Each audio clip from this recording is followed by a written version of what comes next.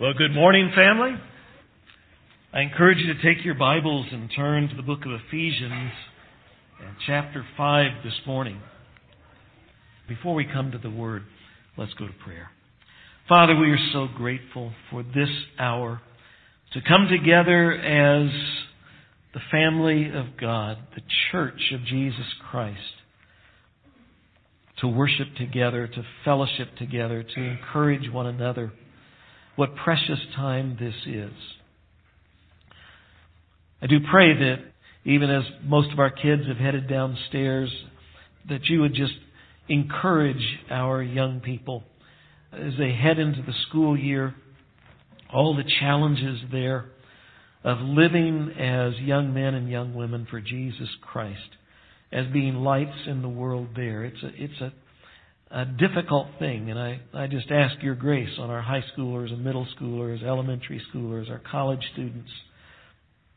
Father, keep them strong in you, and may they make an impact in their classes and with their friends and their classmates, pointing people to Jesus Christ. Be with our teachers and encourage them and help them as pretty much every teacher I know is there because they care about kids and they care about you, and they want to be a light that points kids to Jesus Christ. And so we pray for them. We pray this morning as well for our college kids on the retreat. Ask for safety for them and a spiritually encouraging weekend. And this morning we also lift before you the Schiefelbein family. Our brother Gordon had a stroke yesterday, and it appears that his time of going home to you is very close at hand. We pray that his passing will be peaceful, and that you will be with Barbara and the family and give them strength and comfort in these hours. Now, Father, as we come to your word, we're so grateful that you meet us here and you speak to us through your word, and we pray that as you do this morning, that we will be listening not only with our ears, but with our hearts. May we then take what you have to say and put it into practice for our good and for your glory. It's in Jesus' name we pray. Amen. You know, I've learned over the years, no matter how valuable an object may be, no matter how marvelous its craftsmanship, no matter how sophisticated its technology, any object, if we, something like the latest iPhone, if we abuse it, it looks like that. If we take something precious like a Stradivarius violin and we use it the wrong way, we can do some damage. Or if we simply take a classic like a Ferrari and just neglect to maintain it, it can become that. What I figured out is, basically, no matter how valuable something is, no matter how marvelous the craftsmanship, no matter how great the technology, we can find a way to turn almost anything into junk. The more complex and more precious something is, the more important it is that we learn how to properly use it, how to properly care for it, so that it will remain beautiful and useful and valuable. And generally, the best source of information, whatever it is, the best source is the designer and the maker. Well, in our lives, next to our relationship with God, probably the most important and most valuable thing in our lives, and perhaps the most complex thing in our lives, is our relationships with others, especially with our family. And so we have been aiming this month to renovate our relationships, to do better in our relationships. Because I think we all want healthy, beautiful, and beneficial relationships, but we tend to bring into our relationships bad thinking and bad behaviors and bad habits and all kinds of other baggage we bring along because we are sinners who live under the roof with other sinners, and so our relationships are in constant need of remodeling and renovating. So to that end, we have come this month to the book of Ephesians and to chapters 4 and 5 and 6, because these chapters are replete. They are filled with wonderful information and instruction about relationships. And this information is coming from the manufacturer, from the designer, from our Creator God. In the past 2 weeks, we were in chapter 4 and in the first half of chapter 5. And what we discovered there was God had information dealing generally with all of our relationships. We called it checking the foundations. General principles, actually commands to you and me that have to do with how we treat others. Others in the body of Christ, others in our family, and others just in general in the world. There were a lot of things there. We called them keys to good relationships, put them together in a little flyer just so we can have a reference. Because what I discovered in this is that some of us need a little help. Actually, all of us need a lot of help. I've heard from a lot of you over the last couple of weeks going, "Pastor, stop beating me up." Well, it's not me, it's the Word of God. This stuff is hard. It's convicting. Yes, it is. And it's life-changing if we'll apply it. So if you weren't here the last couple of weeks, I'll say what I don't think I've ever said before. That is, you need to go back and listen to those messages. It's not self-promotion. It is saying you need to go listen to what the Scripture has to say there. You can catch it on our website or talk to me and I'll get you a cassette tape if you need that, okay, or whatever you need. If that's the technology you got, we'll find it. The other thing is I encourage you to take one of these. These flyers are available in back in the Koinonia Center and as you head out. I encourage you to take those and use them not as a scorecard for your husband or wife, but for your personal learning and improvement. Now, with that in mind, we come to the second half of Ephesians 5 today, to verse 22 and on down through verse 30. And the text moves us from relationships in general to relationships in specific, speaking about marriage. And this applies to all of us. Even if you're here this morning, you say, "I'm not married, can I just take a pass and go get coffee?" Well, I don't care if you're not married. Most of you or many of you unmarried hope to get married someday. Maybe that's long past, but all of us know married people. And married people need encouragement. They sometimes need counsel. They sometimes need wisdom. We do well to learn what God has to say here about marriage.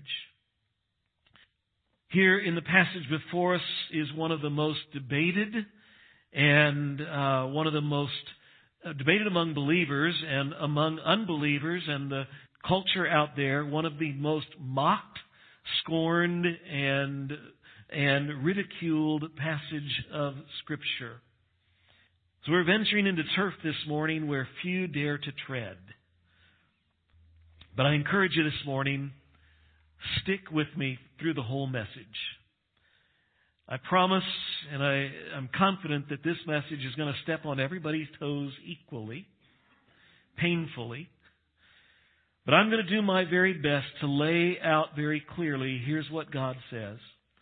Not Pastor Keith's opinion, not somebody else's opinion, but what does God say? So at the end of this message, it's not about, do I agree with Pastor Keith? Because that really counts for that much in eternity. None of us will answer to Pastor Keith when we stand before God. We answer to Him. Here's what God says. Now what are we going to do with what God says? That's where I want us to end this morning. Last week we ended with verse 21 of chapter 5, which states, "Submit to one another out of reverence for Christ." That was a great summary of those 25 things, which I just realized nobody told me all week long. Everybody's complained. Nobody bothered to point out that I'm going to say right on the cover, there's 24 things here. Well, there's really a bonus. There's 25 inside. Okay, math was never my strong suit. I was a music major. All right, so there's actually 25. Just consider it a bonus. One more thing to work on. But anyway, those 25 things, I appreciate that with all of that, and it was overload for most of us because we go, I need help with all of them. I struggle with them all. Well, it's nice that here we come to marriage, and I love the fact that God in His wisdom, speaking through the Holy Spirit, through the Apostle Paul, makes it simple. There's just two commands, one for wives and one for husbands. Not easy, but simple. And here we go. It starts off with the wives, verse 22. Wives, submit to your own husbands as to the Lord. Submit to your own husbands. Words that I imagine no woman wants to hear. And the word submission likely conjures up images like this in your mind. Or maybe an image like this. Women, know your place! Or an image like this. Or something like that. Truly, much of the opposition, much of the objection, much of the ridicule to this text is understandable because these words have been misused and misconstrued over the years to justify things like that. Ungodly, wicked, perverse treatment of women. But we can't simply dismiss these words. Because they are here in the Word of God. God has spoken. And it's not just some fluke that somehow got stuck into the text by accident. It's here. You'll find it also in Colossians chapter 1, verse 18. You'll find it also in 1 Peter 3, verse 1. You'll find not these exact words, but the same concept as in 1 Corinthians chapter 11. So it obviously is something that we need to pay attention to, and we need to listen to God. So we ask the question, well, what does the word submit mean? And that's a great question. The word literally in the Greek, it is literally translated, it's a military term to those of you who have been in military. It's a term which means to rank under. It is a term, in other words, to submit to authority. It also is a reflexive verb here, a reflexive command, meaning that it says, women, submit yourselves. Put yourself under your husband.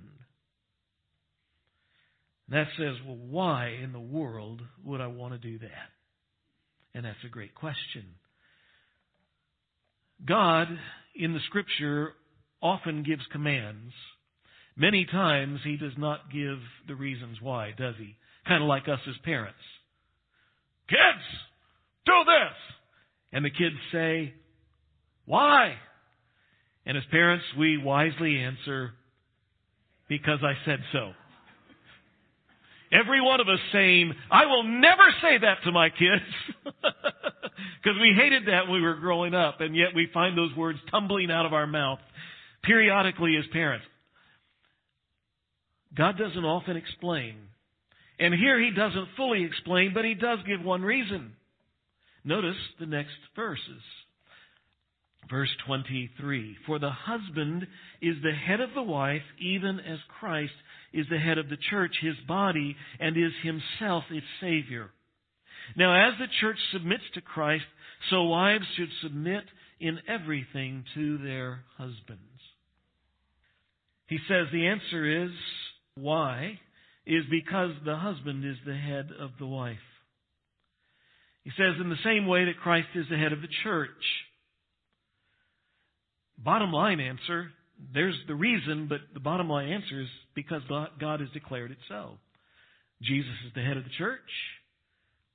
The husband is the head of the wife.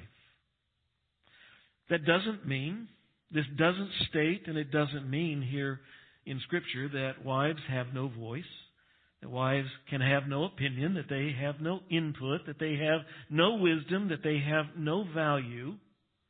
In fact, quite the opposite.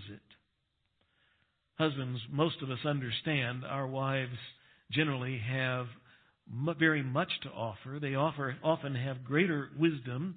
They often have greater insight. Most of our wives are more talented than we are. They are smarter than we are. We do well to admit that and recognize it. But it's saying that when push comes to shove, wives, it says you are to yield to your husband's lead. 3 important clarifications. The first is this. It doesn't mean that women are inferior to men. They are not. Genesis chapter 1, I'll talk about that in a minute. Women are on equal footing with men in Genesis 1. If we go back to the beginning of this book, to Ephesians chapter 1 and 2 and 3, we look in those chapters, everything that we read in those chapters that it says about our identity, that we are chosen by God before the foundation of the world, that we are saved by the precious blood of His Son, that we have been adopted into God's family as His children. When it talks about our inheritance, when it talks about the power that we have in Christ, when it talks about our destiny, what we discover is it is identical, it is the same for men and women in Ephesians chapters 1, 2, and 3. For that very reason, the Apostle Peter reminds us that our wives, husbands, are worthy of honor and respect, as it says here, 1 Peter chapter 3, verse 7. Likewise, husbands, living with your wives in an understanding way, showing honor to the woman as the weaker vessel, that is physically, they tend to be weaker than us, since they are heirs with you in the grace of life, so that your prayers may not be hindered. Says they are worthy of honor. They're worthy of respect because they are co-heirs. They are heirs with us. And by the way, you'll notice when we don't treat our wives right, our prayers are hindered. There's a warning there, husbands. So this is not saying at all that women are inferior to men. The Scripture is quite clear. And as I said, we also all know by experience our wives are not inferior creatures.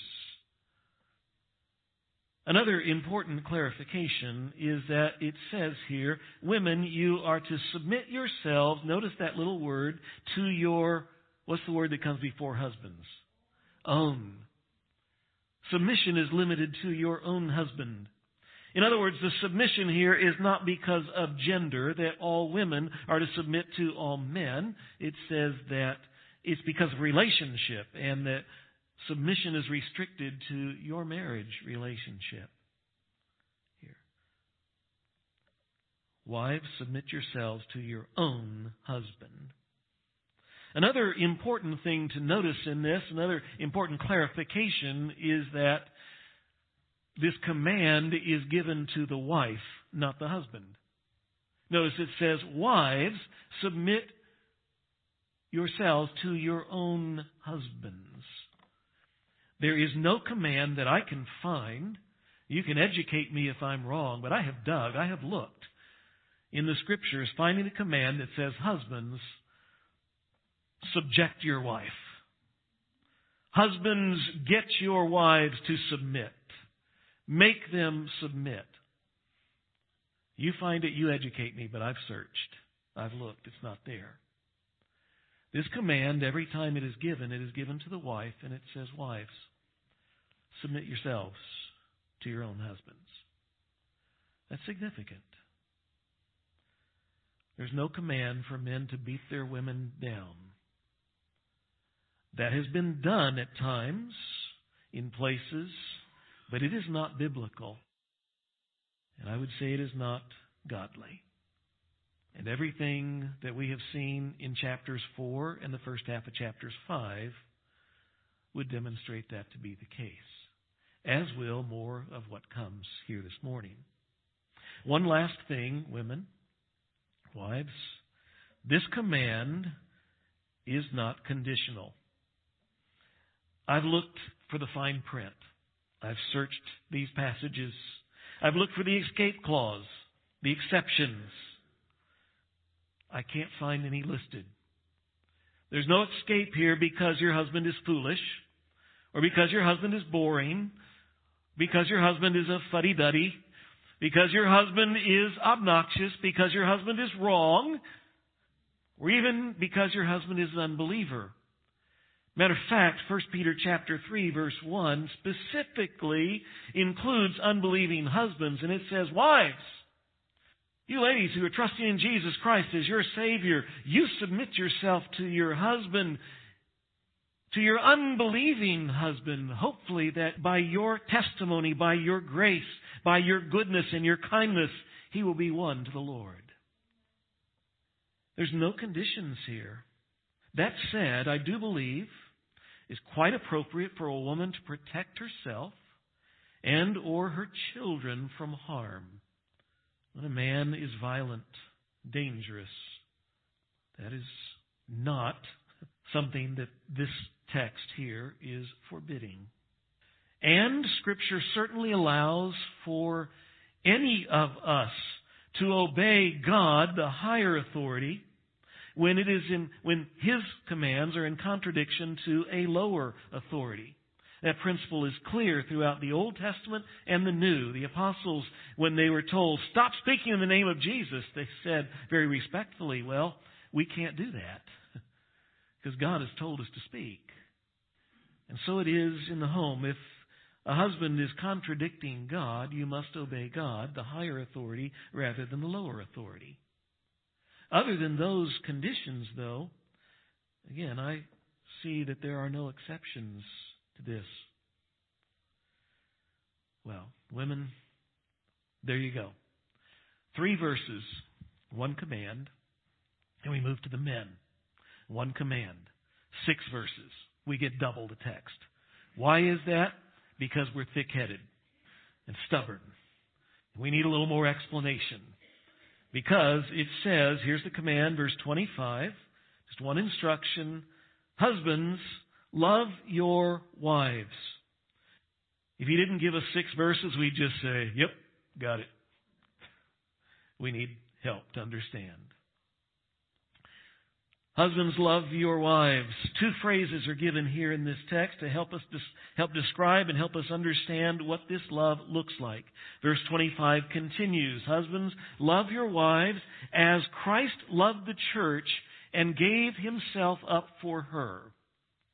What does loving your wife look like? Death. Self-sacrifice. Giving yourself.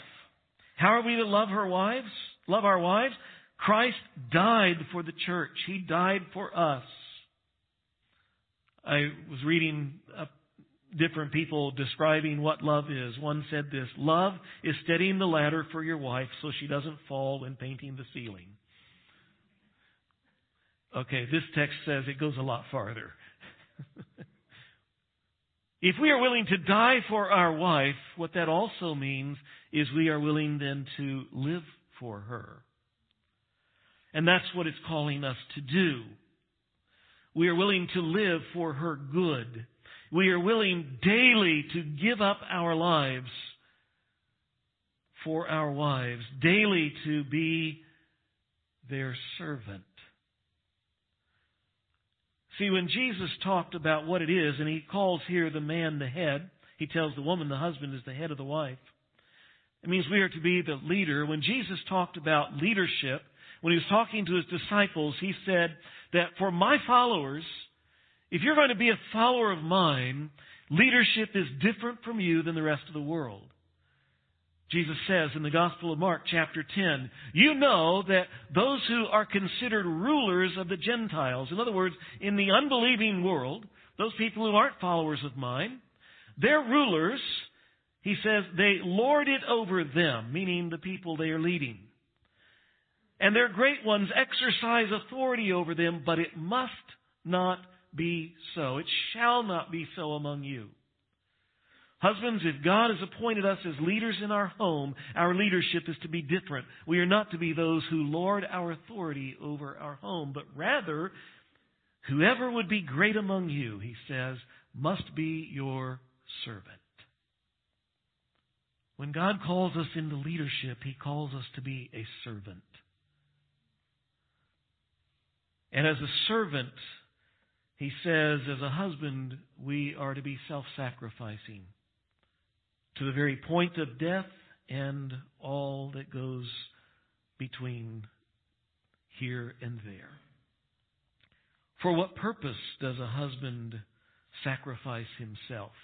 The text continues. Why did Jesus sacrifice himself for us? Verse 26. That he might sanctify her, having cleansed her by the washing of the water with the word, so that he might present the church to himself in splendor, without spot or wrinkle or any such thing, that he might be holy and without blemish. Jesus died to save us. And husbands, I think most of us know that we'd step in front of a bullet in a second to save our wife and our family. Jesus did that. But he did that for a purpose, and the purpose was to cleanse us, to sanctify us, to beautify us, to purify us. And so it is that for us, we are to live for our wives, with our aim being for her good, for her glory, to elevate our wives, to help her be radiant and to grow and to flourish and to succeed. Not to hold our wives down, but to lift them up, to encourage them to try things they wouldn't try without our encouragement, do things they wouldn't do without our encouragement, that they might be and become everything that God created them to be, to flourish and to bloom, to succeed. That's what it means to love like Christ loves the church. But he gives another illustration of what it is for us to love our wives.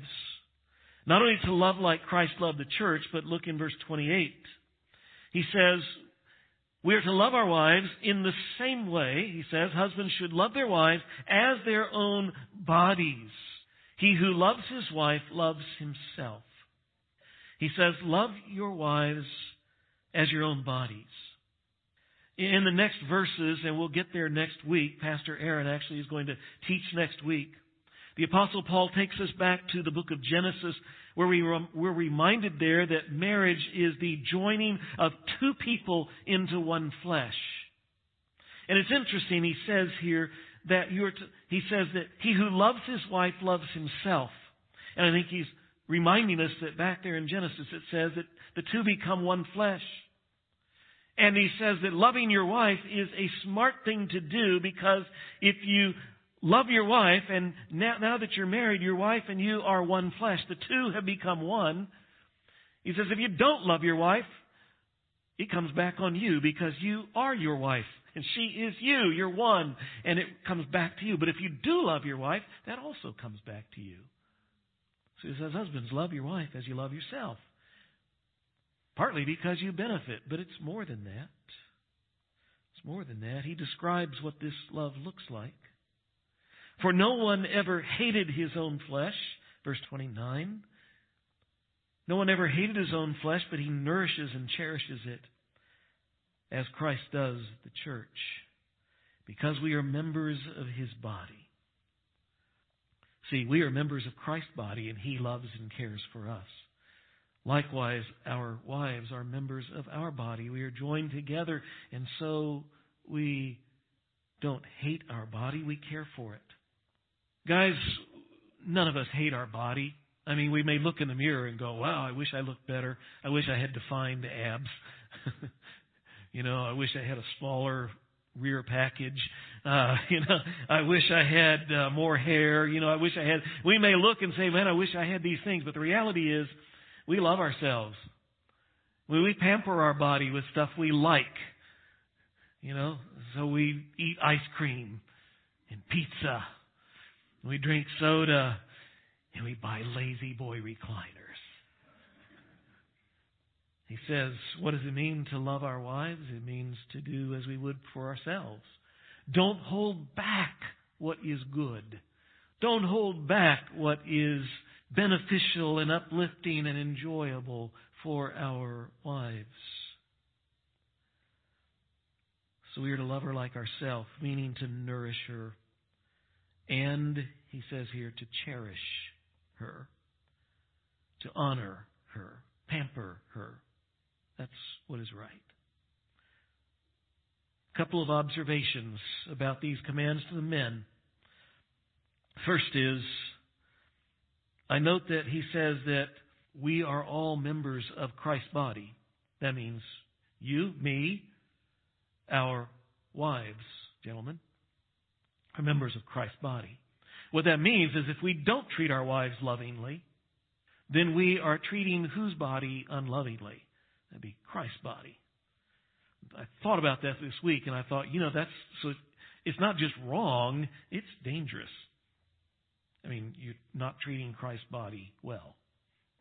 I don't think he takes that very kindly. So just a little thought there. Another little thought. 1 Corinthians chapter 11 affirms that husbands are the head of the wife. But it also affirms there that Christ is the head of the husband. Just as in the military, remember the term is rank under, that word submit. What goes in the military is with every rank there is accountability for the one here, for the ones under him. And who are you accountable to? The authority above. So when it says that, husbands, you are the head of the wife, and it says that Christ is the head of you, there is an accountability there.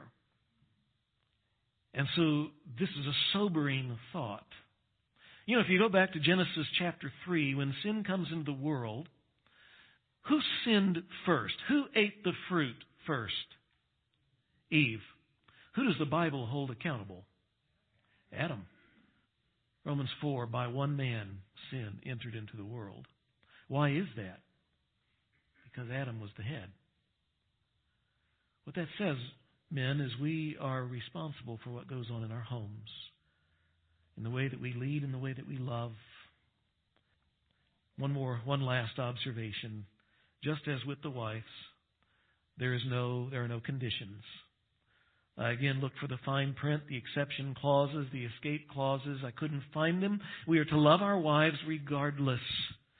Regardless if they spend too much, regardless if they sleep too much, regardless if they talk too much, regardless if they are not submissive or if they don't meet our needs or whatever it is, we are to love our wives, period. We are to love them as Christ loved the church. We are to love them as our own body. There you have it. There's the teaching in these verses on marriage. There will be more next week. But it raises a question. Of all the things that we could say to husbands and wives, why just these two? Most of us could think of a whole, a bookload of stuff that your husband needs to hear, that your wife needs to hear. Why just these two things? Well, the first answer to that question is, I think Paul is simply assuming that you read chapter 4 and the first half to chapter 5 that we spent the last 2 weeks going through. Because these things are critical and essential. And most of the things that are here are the things that we would put into that bookload of stuff that your husband needs to hear and that your wife needs to hear. Those 25 things, commands that we saw that are essential for good relationships there in the chapters before. That's the first reason. But the second reason why I think he picks these two out of all those other things, I think we find the answer to that back in the beginning. Not in the beginning of this chapter, and not even the beginning of the book of Ephesians, but back in the beginning of the book. Going all the way back to Genesis chapter 1 and 2 and 3. And I'm just going to hit a couple of things. You can do your own study and see.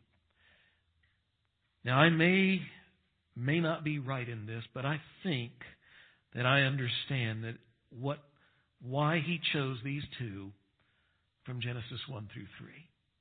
First, in Genesis chapter 1, verses 27 and 28, God declares there that men and women, his intention to create people.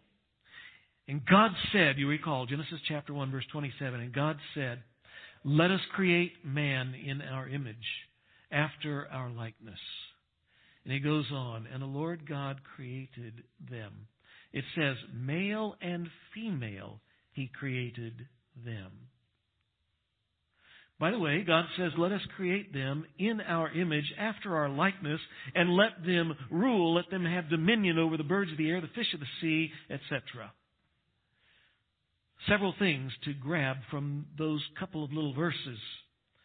First of all, God declares there that men and women are both equally created in His image, and they are equally created in terms of position of regency or rule over creation. Another important thing is that God created them as two sexes / two genders, which are the same thing, despite a world that is trying to change all that. God could not be clearer in His Word that He created binary people, male and female. I'm sorry there is so much confusion in the world, and I feel sorry for those who are confused, but the Creator God could not be clearer. And we help no one when we don't listen to what God has said and speak truth lovingly and gently and graciously. But there's more. When we get to chapter 2, verse 18, we see that the distinction of the sexes, the distinction of the gender is about more than just procreation. It's not that God just needed a man and a woman so they could have babies and populate the world. It's more than that. God says, Genesis chapter 2, the Lord God said, "It is not good that the man should be alone. I will make a helper fit for him." There's a key phrase there, that last phrase, you need to understand. I will make a helper. I will make for Adam a helper fit for him, and that is Eve. That word helper is an important word. That word helper means to assist. Implied right there is the principle that becomes clearer later and later in Scripture. Again, what we heard here in this passage, that the husband is the head of the wife. It was intended that way from the beginning, that the wife was created as a helper to come alongside and work with Adam as his helper. Secondly, that word, a helper fit, the word means literally suitable or corresponding to, and literally matching the need. In geometry terms, they are complements. She would be a complement to him. A compliment means not, "Oh, you look lovely today." Not that kind of compliment, but the word that means it completes. That takes what is lacking and completes, so that together, a complementary angle, you get two angles that form a straight line. It completes the line. What God has just said was He created Adam and Eve with a design in the interaction between the male and the female in the marriage relationship to complete something. They are unique and they are different, and yet they are equal in the image of God, equal in their position as rulers, co-rulers over creation. Equal, as we saw later in Ephesians, equal in all of these things, equal and yet different.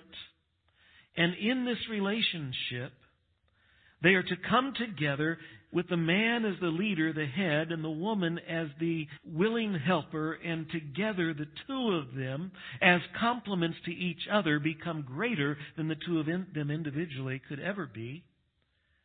And they accomplish more, and they accomplish God's purpose for them.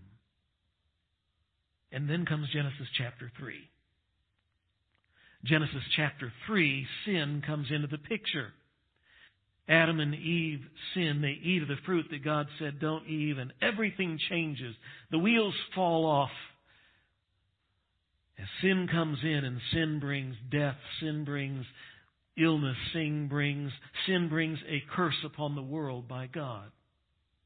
And God speaks in Genesis chapter 3 and verse 16, a verse that is often misunderstood and often misused. And here it is. It says, speaking to Eve, God says, your desire shall be for your husband, and he will rule over you. And some folks read this verse, and they read it to understand and to say that women desire a husband, and yet men will rule over them. Literally, the word there, rule, is to dominate them. And they say that this verse then describes how things should be. They're describing the way that things ought to be, and use this verse to somehow justify dominating their wives. And I say this verse is a challenge to understand, but I think it is exactly the opposite of that. And there are two very big clues that unlock this verse for us. The first is simply the context. It is always dangerous to simply take a verse out of Scripture and just isolate it and read it and say, here's what it is. You should always read the verse in context to make sure that, because that's where you find what it means. If you look at this verse in context, what you realize is God is not saying, hey, human race, here's the way things should be. Women, you're going to desire a husband, and man, they're going to dominate over you. What you realize is what God is describing as He speaks to the serpent, then to the woman, then to the man. God is saying, here's the way things are going to be because of sin. There's a bunch of curses coming down on this world because of sin. Things are going to be a mess. And in that context, He says, your desire will be for your husband, and he will rule over you. He's not saying it's good. He's saying, this is what sin is going to do. Now, there's more to it, though. And it's that word desire. And it's a difficult one to translate. I'm not a Hebrew scholar. I'm not any kind of a scholar. But I read the Hebrew scholars, and it's a difficult word to translate because it doesn't have a lot of usage. And as it's translated here, it is in many translations, your desire shall be for your husband or to your husband. But the word is only really used one other place, and it's in the next chapter. And it's from there, if you grab the context, if you grab it, and the scholars are saying a better translation of this, because it is a desire that goes towards something, but there's something more that goes with it. And it's a desire to rule, a desire to control. And in that sense, it's not a desire towards something, but a desire against something, which I just found last night as I was in the ESV translation on my computer, and I'm reading. It's different than what I've been reading in my printed text. Apparently, they've updated it. The current ESV translation says, your desire shall be against your husband. I think that's an accurate translation. The net translation of this verse has it this way. You will want to control your husband, but he will dominate you. See, what this just did was say exactly what we see in the world today because of sin. Sinful man, because he is stronger physically, typically, will tend to dominate women, even their wives. And women will do what, in their own sinful selves, will seek to get around that. To manipulate or control or go around their husbands. It is called the battle of the sexes. And it has been what we've seen throughout human history from Genesis chapter 3 until today. Isn't that interesting? So, why are these verses here? These two commands, just these two? Because I believe what the Apostle Paul is doing through the Holy Spirit, through the Apostle Paul, is simply calling attention to, here's the battleground, ladies and gentlemen. For believers in Jesus Christ, what we want to do is to try to go back to the model, to go back to the original plan of what God designed and desires for your marriage to be. And it is for you as husbands to lead, but not to lead as a brute or a tyrant or a dictator, but to lead as a servant who is sacrificing for your wives. And for you, wives, to be the willing partner who comes alongside and says, I'm going with you. I'm working with you to get there. And we work together in harmony. And our sinful nature fights against that every step of the way, doesn't it?